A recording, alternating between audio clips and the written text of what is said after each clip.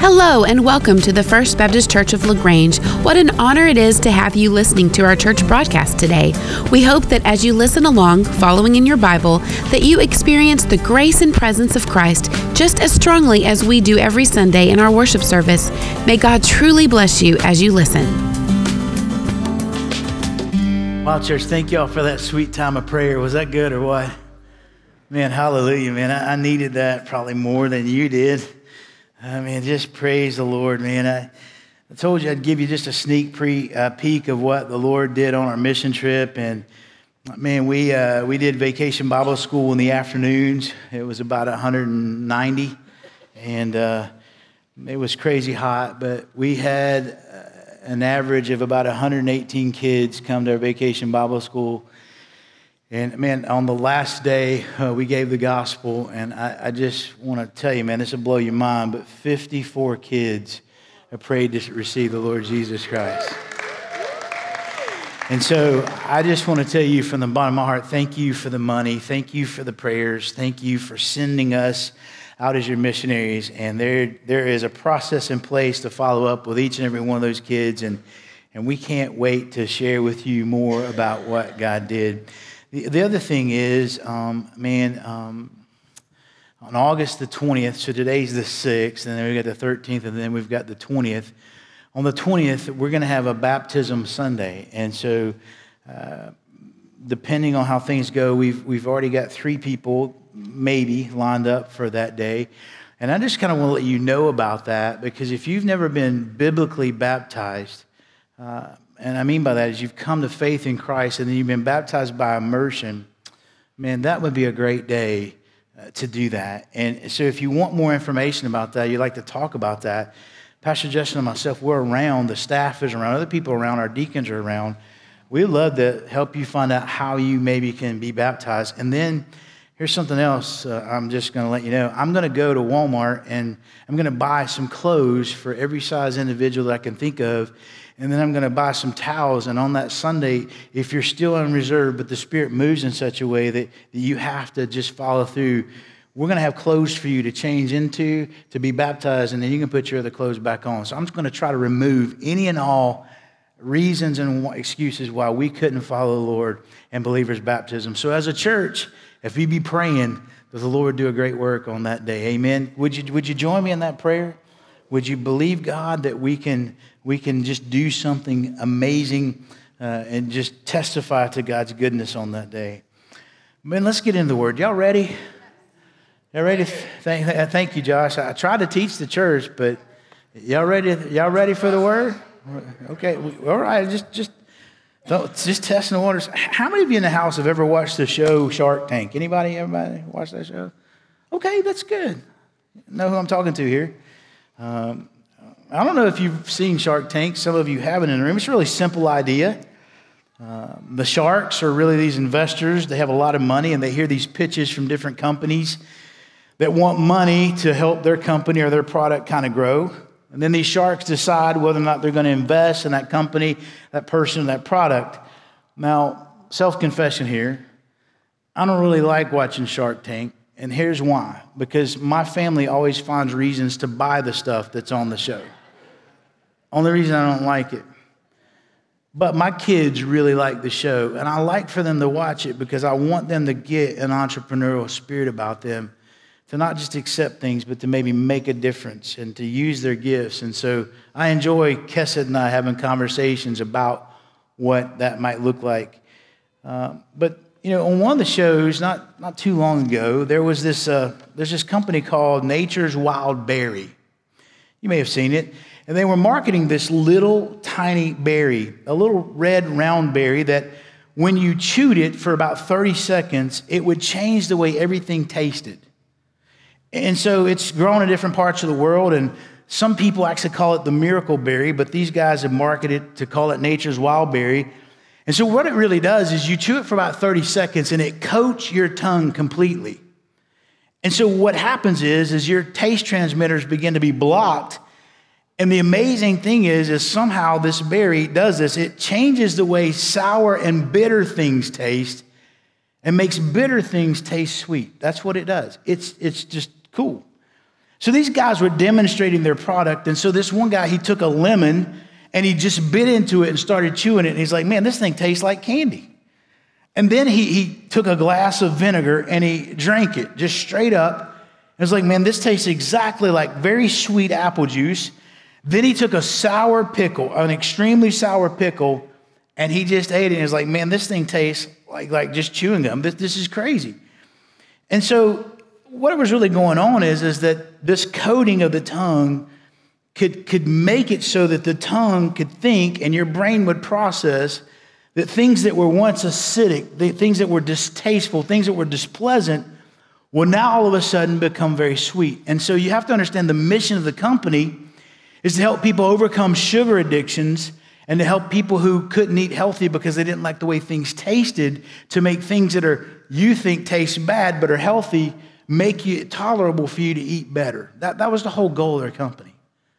You're saying, well, thanks for marketing that. I think I should look into that. And that's not what I'm trying to do. I want to tell you, here's where I'm headed today. There's already nature's wild berry in existence. And his name is Jesus Christ.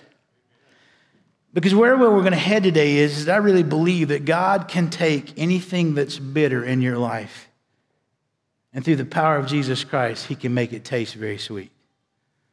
That God can take the bitter things and transform them into something that's sweet today. You guys have lived long on the earth. I know you have. You've probably lived long enough to experience some bitterness in your life. Just as we were praying here, I was reminded of some of that. Maybe it's a long-term illness that you never saw coming. Maybe it's a disability that you've recently obtained or you've had since you were young that's kept you from living a very fulfilling life and you are just stuck in bitterness. Maybe it's the loss of an important relationship in your life. Maybe you've been abandoned in marriage. Maybe you have kids who don't love you anymore and they just completely walked away from you. Some of you didn't make the team that you wanted to make. You didn't get to even try out because of things that happened in your life. Or maybe you've just simply been taken advantage of. You've been lied to. You've been disrespected. Maybe you went and thought you were going to get a job, but you were bypassed, or that promotion that they promised you year after year just never seemed to come around. And life is full of bitter things. Anybody in the room just willing to testify with me that you've tasted and you know what bitterness is? Anybody in the room? Some bitter stuff in your life? Yeah. The Word of God teaches me that God can take those things which are bitter and he can transform them into sweet things when we look to Jesus Christ. Because this is really the message of the cross. That's the message that we're going to jump into today. I want to take you to the book of Exodus. I'm going to take you to Exodus chapter 15. So if you've got a copy of God's Word, you can go ahead and crack that open to Exodus 15. So Genesis, Exodus, second book of the Bible. And if you don't have a copy of God's Word, there's some hopefully in the seats, under the seats around you. It will be up here on the screen, but I really, beloved, there's something about bringing your physical copy to church with you. Just want to encourage you. However you need to do that, just want to encourage you. It teaches your brain that you're going somewhere special when you take this book out. I'm just telling you. It just does. But I want to give you 4 ways. Just answering the how. How does God do that? How does God take the bitter and make it sweet? I want to walk us through that. And so I'm going to be in Exodus chapter 15, and I'm going to begin reading in verse 22. As I was here last week, Justin did a really good job of this, and he said, hey, you know what? As is our custom, when we get to this, we stand to our feet, right? Well, can I just remind you, I just need you to know, this isn't the religious part where we do this. This isn't about religion to me. What I do when I have you stand is not because it's what we do in the service. It's because I want you to understand God is speaking, not Steve. that when God speaks, we give him our full attention, that something is happening in the service that's different than me speaking. That when God speaks, we give him our attention. That's why I want you to stand. Does that make sense? Okay, so would you stand with me? Because God is going to speak. Exodus chapter 15, beginning in verse 22. Then Moses led Israel from where, church? And they were out in the wilderness of Shur, and they went 3 days in the wilderness, and tell me what it says. And they found how much water? No water. And when they came to Marah, everybody say Marah, they couldn't drink the waters of Marah, for they were what? Tell me. Bitter. Therefore it was named Marah.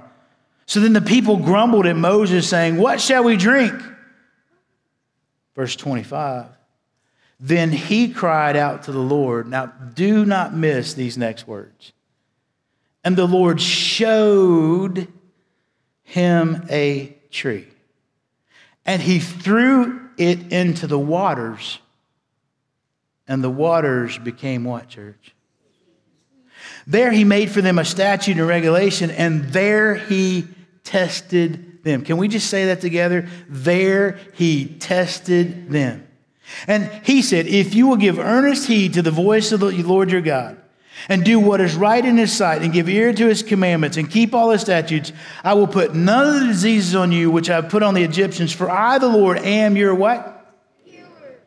Then they came to Elim, where there were 12 springs of water and 70 date palms, and they camped there beside the waters.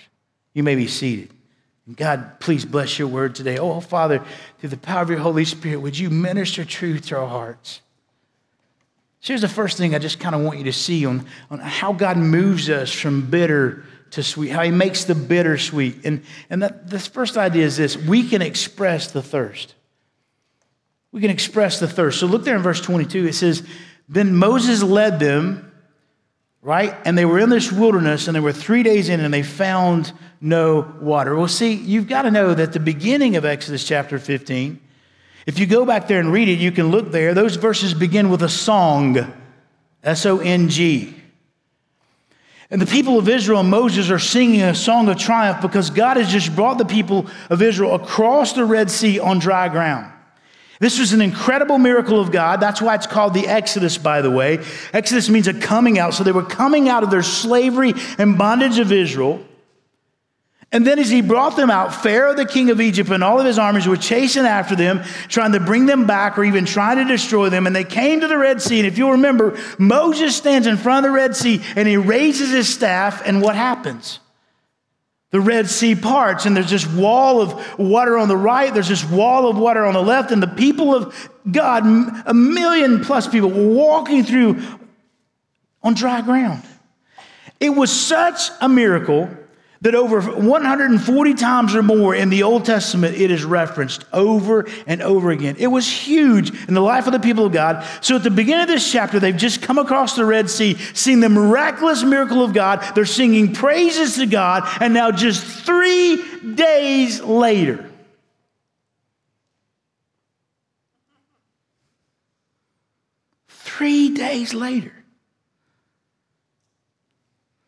they're in the wilderness of Shur, and now they can find no water, and they start complaining.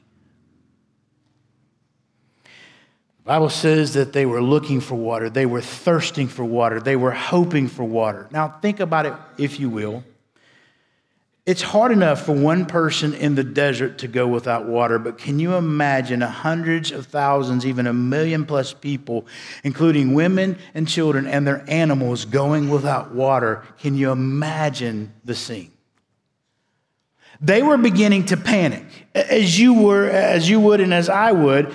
And beloved, here, what I'm trying to tell you today is this right here is what the Holy Spirit of God is trying to show us is that is the exact picture of everyone's life without Jesus Christ.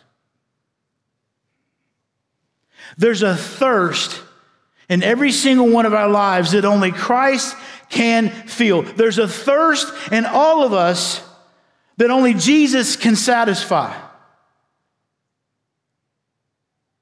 So all we have to do It's just expressed that we're thirsty. Some years ago down in South America, this crew of Peruvian sailors were headed toward the Amazon River, and they came across this strange sight. The Peruvian sailors, they saw this Spanish ship was anchored off the coast, and all the sailors on this Spanish ship were just stretched out, laying on the deck of the ship. And as the Peruvians drew closer, they saw that the Spaniards were in terrible condition. Their lips were parched, and their bodies were beginning to swell. They were literally dying of thirst. So the Peruvians just shout up, and they're like, "Hey, can we help you?" And the Spaniards cried out with just parched lips, "Water, water, we need fresh water." The Peruvian sailors, surprised at that request, told him, "Guys, just lower your buckets and help yourself." The Spaniards responded back that, no, you don't understand. We need fresh water.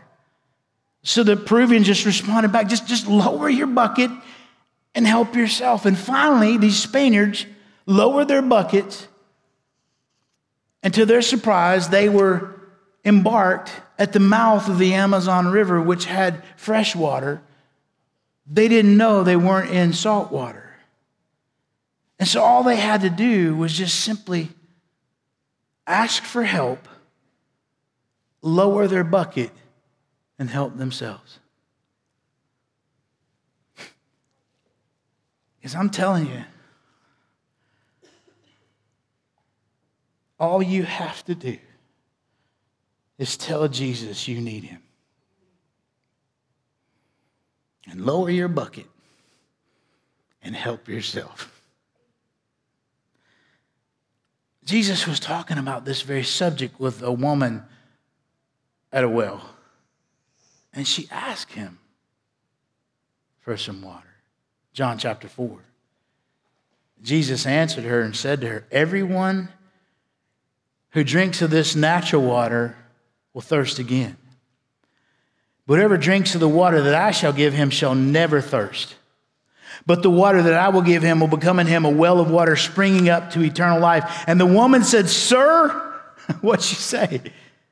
"Give me this water so that I will not be thirsty anymore." See, here in our text this morning, we have a picture of our thirst without God, without Christ in our life.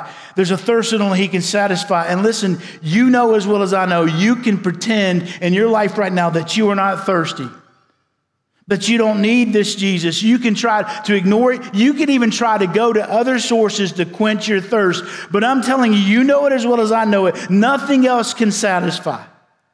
Years after the time of Moses, David was in the wilderness of Judah. He was in a thirsty place. He was on the run. He was being hunted down. They were trying to kill him. And there in the midst of that thirsty place, he writes these words in Psalm 63:1.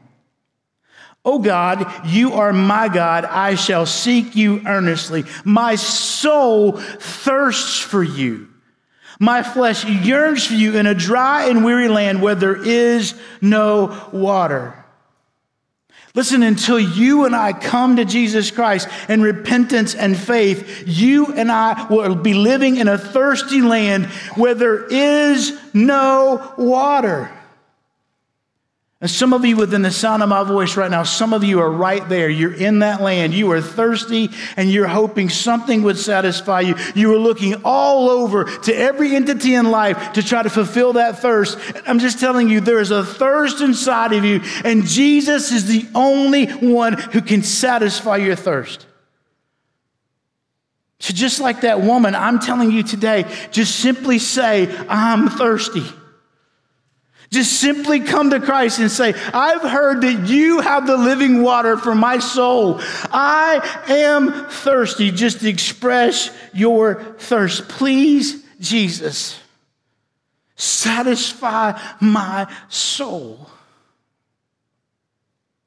So if I'm going to move from bitter to sweet, the first thing is I express the thirst. And secondly, then here's the rough part. We can endure the test. We can endure the test because in verse 23, look there, when they came to Marah, they could not drink the waters of Marah, for they were bitter. Therefore it was called Marah. So the people grumbled at Moses, saying, "What shall we drink?" I'm in verse 25 now. Then he cried out to the Lord. The Lord showed him his tree, throws it in the waters to become sweet. There he made for them a statute and regulation, and there he tested them. Now they've been wandering around for 3 days. They're thirsty. They have no water, and suddenly they come to Marah. And I'll be honest with you, I don't know whether a child saw this first. I don't know whether one of the women saw it, if a group of men saw it. I don't know what happened, but there it was, glistening in the sunlight, something that looked unmistakably like a body of water. And so the people of Israel gather around this oasis of water. They're dying of thirst. They began running to it. The people of Israel gather. I don't know, maybe their tongues are hanging out of their mouths. They're just desperate. Maybe they begin cupping their hands and just throwing the water on them. Maybe they act like dogs and they just start licking it up. Maybe they just put their faces right down into it and just start sucking away. I don't know. But as soon as that water hit their taste glands, what happened? The Bible says it was bitter as all get out. I mean, one of my pastor friends says it this way. He says their faces turned inside out. Marah means bitter. You read about it over in the book of Ruth if you want to know more about it. So they named this place bitter because they couldn't drink it. The Bible says that the water was so bitter, so bad, so brackish, it was so undrinkable that they called it Marah. But here, if you're paying any close attention to things that are going on, your next question is this, and trust me, this is where I would be. Then why in the world would God lead them through the Red Sea 3 days into the desert only to lead them to water that they couldn't drink? That's a big question. Why would God do that? Look there at the end of verse 25, those 4 words. There he tested them. When it comes to God testing us, I don't like that kind of stuff in my life. I'm just going to be honest. I mean, Jacob, I've learned some stuff, man, about God. And here's one of the things I know. God tests me sometimes to find out what's in here and what's not in here. Some of you in the room, you're big car people and truck people, and you build them and design them, Scott Given. You're an amazing kind of dude, and I love you, bro. But here's the deal, man. When my limited understanding of that, here's kind of something I've learned, and I could be wrong, and I'm up for correction, but when a car manufacturer designs a new car or a truck, they usually take it out on this thing called the test track, right? And they drive that new car through they test drive it through ice, they test drive it through just hot, heat, rough roads with potholes, bumpy roads. They test it by slamming on the brakes. They make hairpin turns. They make sliding turns. They do burnouts. They try to overheat it. They try to just blow it up. All they can, and they're really trying to figure out what this car has and what this car doesn't have.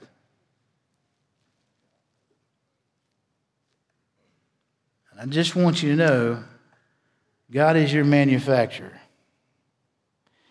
And he's going to put you through some tests to find out what's there and what's not there. Now, I was in school, in high school, a long time ago. But here's something, I think it still happens, and maybe you could help me. I don't know, Angie, you can correct me, but I think this kind of, Jennifer, you're right. You guys can help me. Different ages, but I think this is kind of how it goes. Usually the way tests work in schools like this, the teacher teaches the lesson and then they give you the test. Is that the way it works? Y'all teachers in the room, are we good? Is this how it works? Because things have changed since I've been in school. I just need y'all to know. I mean, you have the lesson, they teach you, then they give you a little bit of review, and then sometimes they even tell you what's going to be on the test, right? I walk with God long enough to know this. My God is a very unusual teacher. Because my God usually gives the test, then he gives you the lesson. It's usually what God does. He gives you the test, and then he'll teach you the lesson. And here's what I've realized walking with God most of my life. I don't even know that I'm taking a test. I mean, you just wake up one day and you're like, what in the world's going on? My God, you don't make any sense to me. This ain't the way this is supposed to be. And then you begin to realize God is testing me to find out what's in here or to find out maybe what's not. You ever been there? You ever been through a test? You in a test right now from God? Anybody know what I'm talking about? Well, there's 5 of you in here that are honest. That's okay. Well, now we got more. Confession time. Okay. And when you go through that test, you're like, God, what are you doing? And trust me, I don't think there's anything wrong with asking those questions. But here's what I need to tell you. God may choose not to answer your questions. Because the way it happened for me in school is when I took a test, the teacher would answer questions before the test and after the test, but never during the test. So a lot of times when you're going through the test and you wonder what God's up to and you're crying out to him, he's like, shh. It's test time. God was testing the Israelites, friends. God was testing them. And when you get thirsty for the things of God, there's coming a test. I'm just telling you. And you're going to have to endure the test or you're going to have to retake it. There is no getting out of this with the Lord. Maybe you're going through a test in your marriage. Maybe you're going through a family test. Maybe it's a health test. Maybe it's just a test of your mental state, and you're wondering what God is doing. I want you to lean in.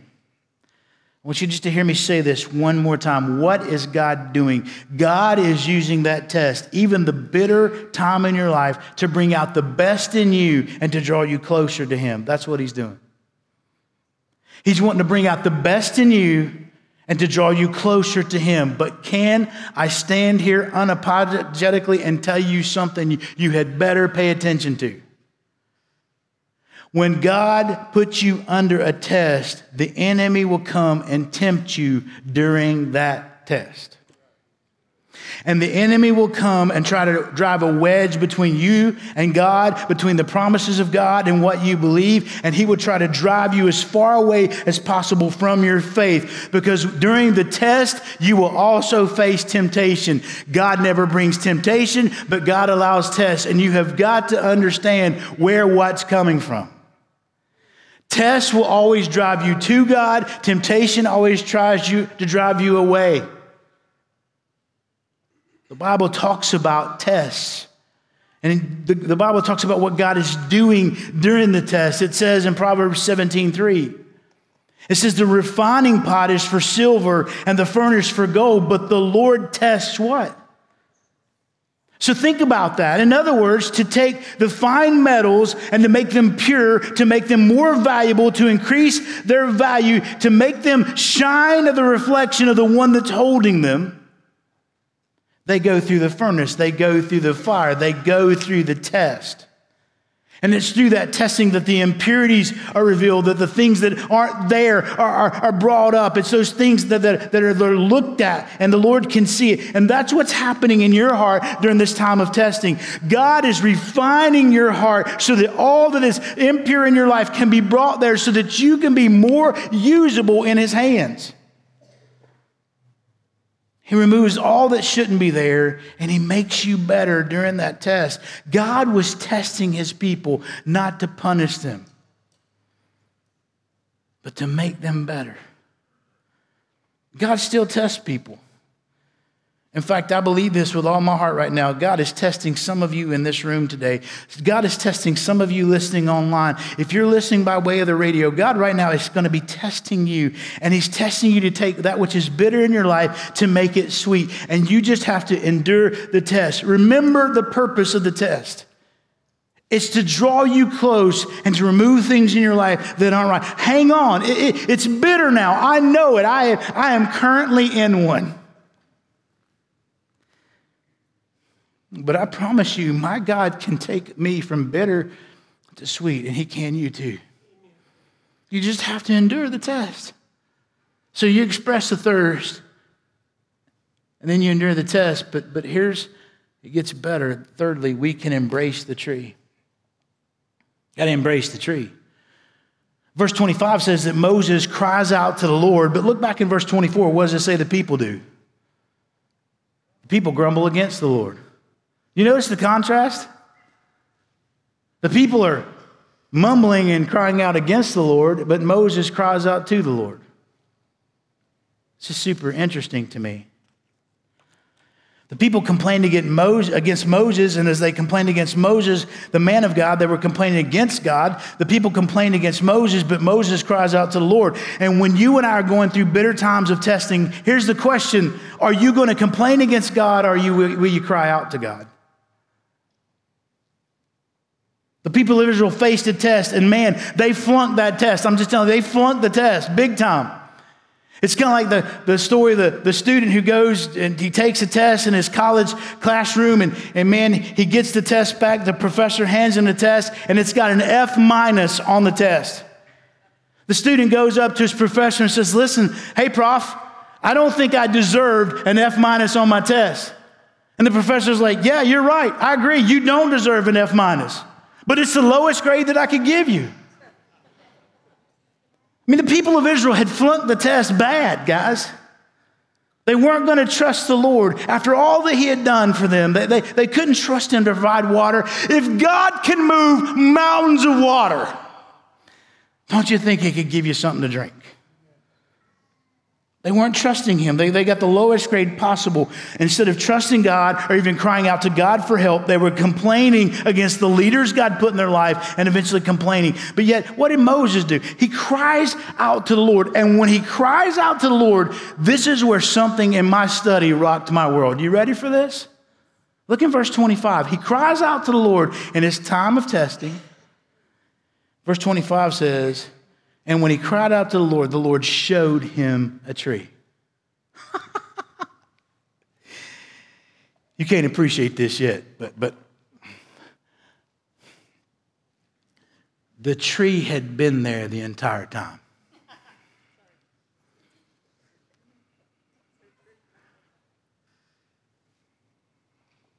Hey, Bible students. Those people who are in here to learn something, I want you to come to class with me just for a second. I want to teach you something. Look in your Bible at that word showed. I want to show you something about the word showed. The Lord showed him a tree. That is the same root word for the word Torah. Said differently, the Lord Tora'd him a tree. Said in our language, the Lord took his word and showed him something that had already been there. I'm going somewhere. See, unless the Lord shows it to you, you're never going to see it when you're in a time of testing and a time of bitterness. Unless the Lord, through the power of his Holy Spirit, opens your eyes to see what's in his word, you're going to miss it. The Lord literally took his eyes through the power of his word and let him see something that was already there. There will be a time when you are going through your testing and in your bitterness that the Lord, through the power of his Holy Spirit, is going to show you something in his word that has been there the entire time. And when God opens your eyes to see it, you're going to hold on to it like a promise from your Father, and you're not going to let it go. And then you're going to say, this is how God's going to move me from bitter to sweet. I can hold on to his promise. It's been there the entire time, but praise God, I've just seen it. I promise you that's what's going to happen. It's going to blow your mind, and it's going to make everything change. But hang on, because we got to go somewhere else with this, because Moses took that tree and he put that tree in the water, and suddenly the undrinkable, brackish, nasty water became sweet, and they could drink and satisfy their thirst. But pay attention. There was nothing magical about that tree. Nothing magical about that tree. Or otherwise, they would have carried that tree around with them in the desert. It would have been like the original sweetener. They would have called it Trevia. The natural sweetener. And every time they went through a bitter time, they'd just break out the tree and put a little bit in their coffee, and it'd be all good, right? It's what we do as the people of God. We want a relic. We want something. Nothing special about that tree. It's what God did with the tree that changed everything. You may not have caught it, but can I help you, church? Can you hear my heart just for a second? Don't miss what's happening here. There was nothing magical about that tree. It's what God did with it. And can I tell you, what we have here is a picture of people's life without Christ. But then God chooses to intervene with something else called a tree. It's called the cross. And there was nothing special about the wood they nailed Jesus on. Everything was special with what God did with it. The Bible tells the story of so many trees. In the book of Genesis, there's the tree of life, and there's a tree of knowledge of good and evil. And in Genesis chapter 3, the first man and woman partake and ate of the fruit of the tree of knowledge of good and evil. And when they did, they sinned against God. You know that. As a result, they died spiritually, and they began dying physically. They were banished from the Garden of Eden, banished from the presence of God, banished from eating of the tree of life. But in the book of Revelation, once again describes the tree of life in the heavenly city, the New Jerusalem. And the Bible says that the leaves of that tree are for the healing of the nations. You see, the tree of the knowledge of good and evil where man sins in Genesis, yes. And there's a tree of life that brings healing forever in the book of Revelation. But in the middle, there is another tree called the cross of Calvary. And the Bible says, cursed is anyone who dies on that tree. Jesus was nailed to the tree of Calvary. He bore the curse of my sin and your sin so that I could pass from death to life. What happened in the garden could be overcome. I could be delivered from death because of my sin and placed into eternal life because of what Jesus did on that tree. Praise God for the tree, amen. No matter how bad my circumstances, can I tell you this? Can I stand here and testify? Oh, God, help me testify right now. No matter how bitter my experience, the love of Jesus expressed by the cross of Christ will sweeten any experience. And you may be here and you may say, like I once said, Pastor, that's just too simple to be true. You are just flipping naive. That's probably what you're saying to me. And I'll tell you, you're probably also thinking Jesus doesn't solve everything. Can I lovingly say to you that the reason you may feel that way is because you have yet to experience the power of that tree. Beloved, when you truly know the power of the cross, when you truly understand the power of Jesus Christ, when you fully understand the love of God revealed at the cross of Jesus, just like that tree that was thrown into the toxic waters of Marah that made it sweet, when you embrace the cross of Jesus Christ, the bitterness in your life becomes the sweetness of God in your life.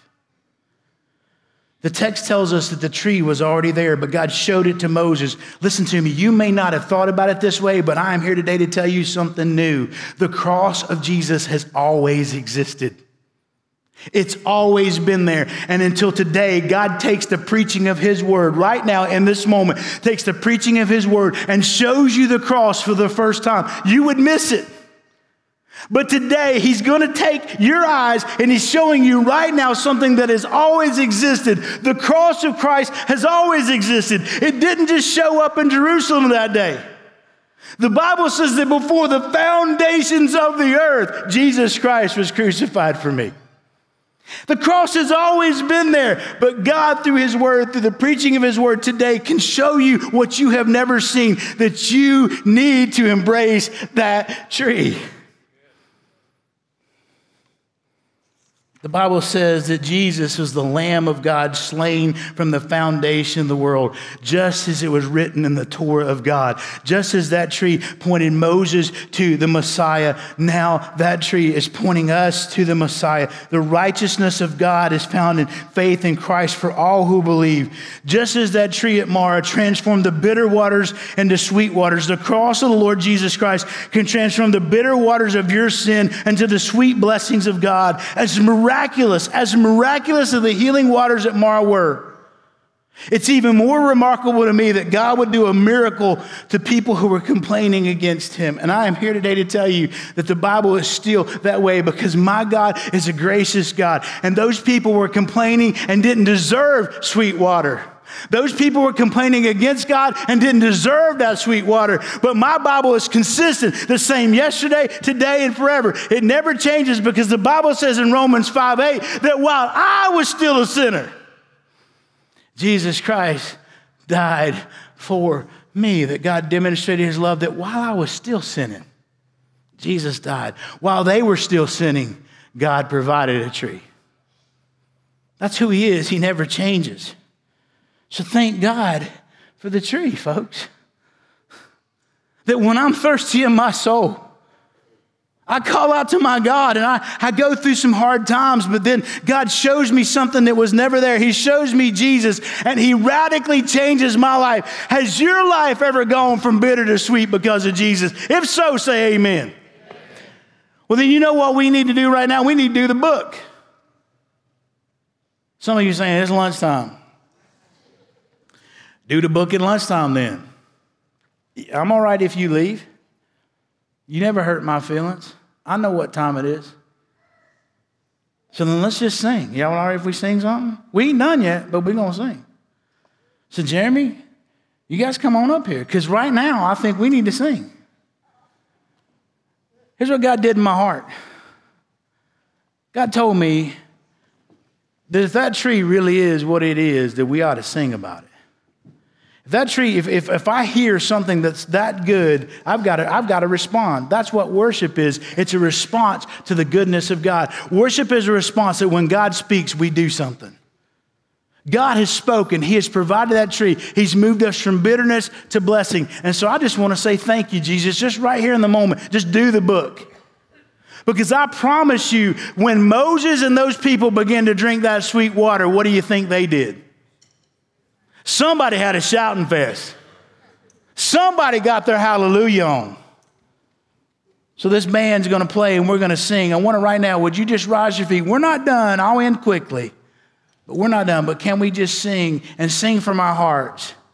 Thank you, Jesus, for the blood applied.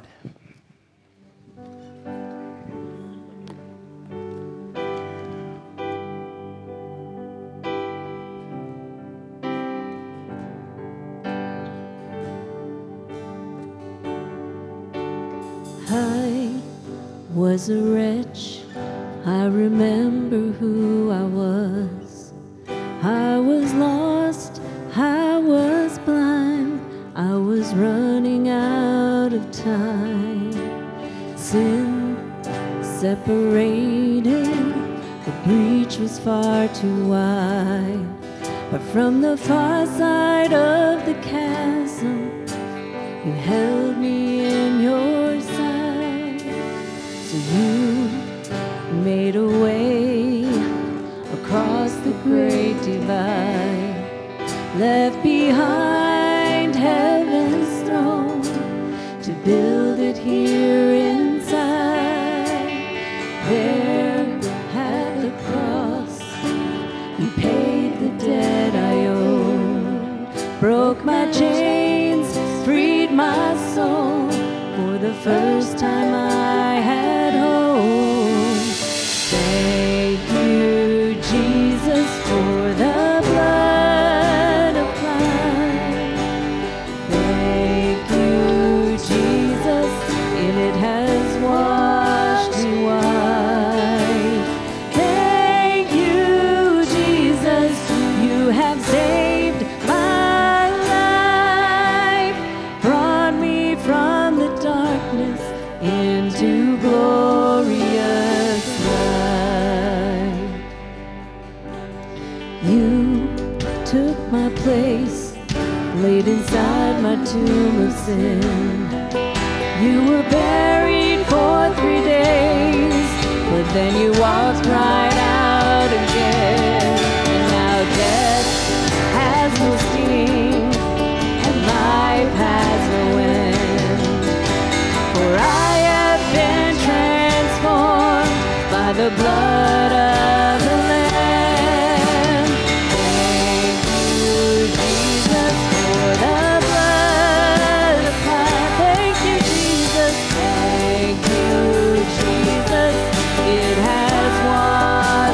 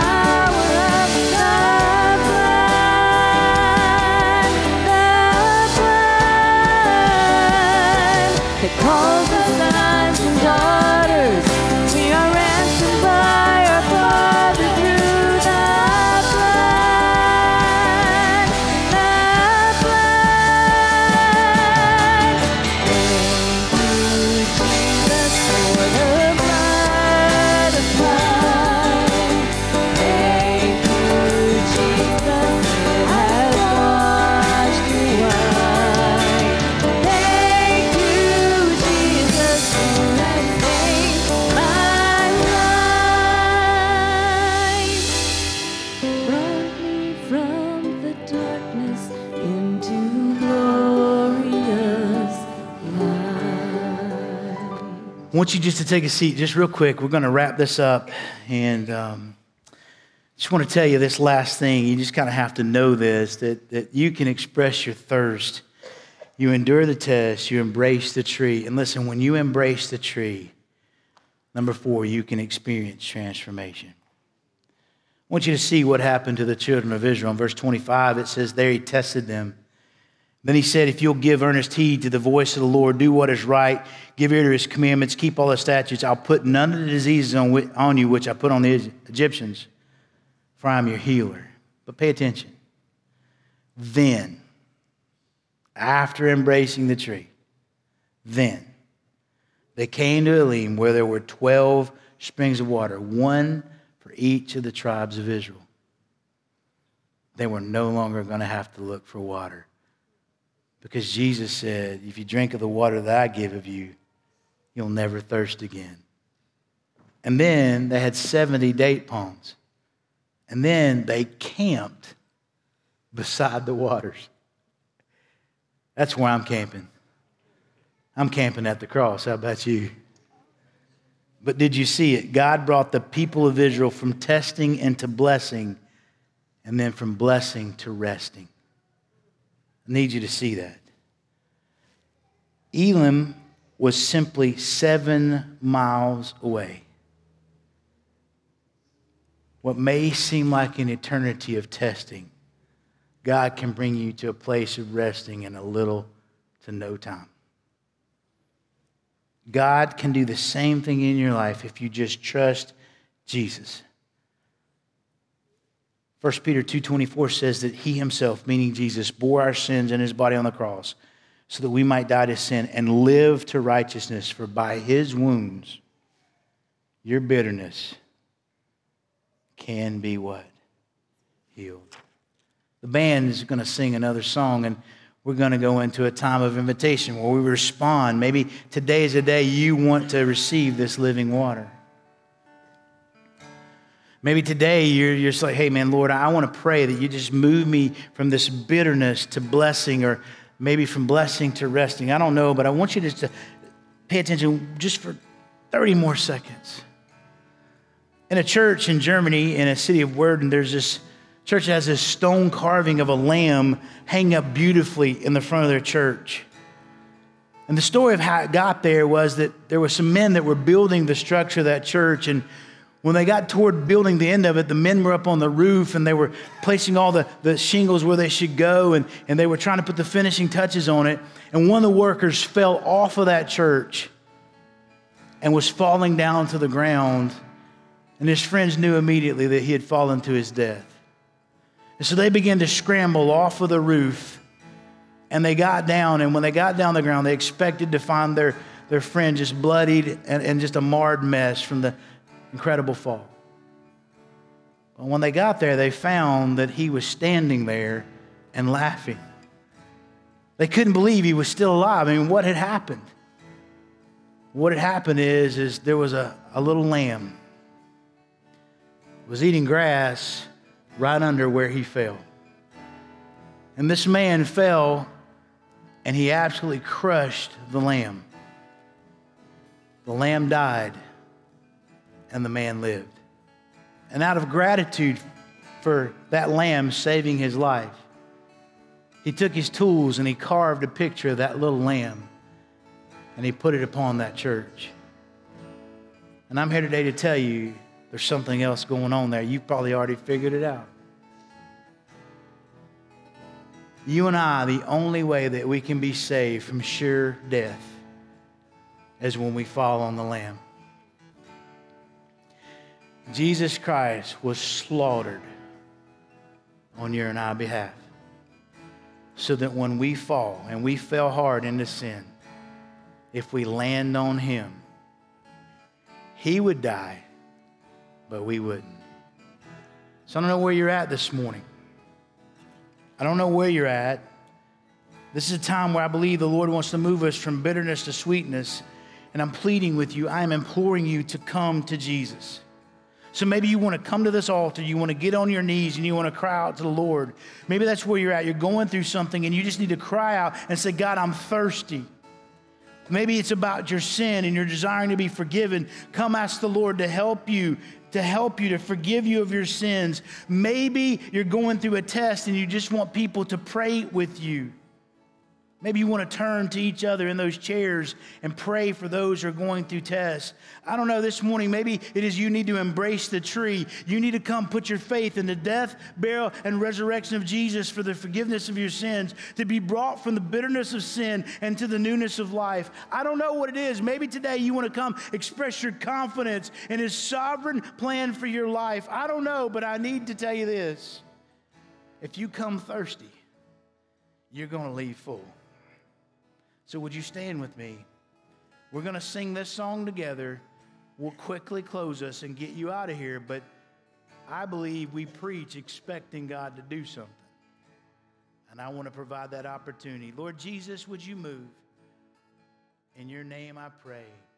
Amen. There'll be people here to receive you. You come.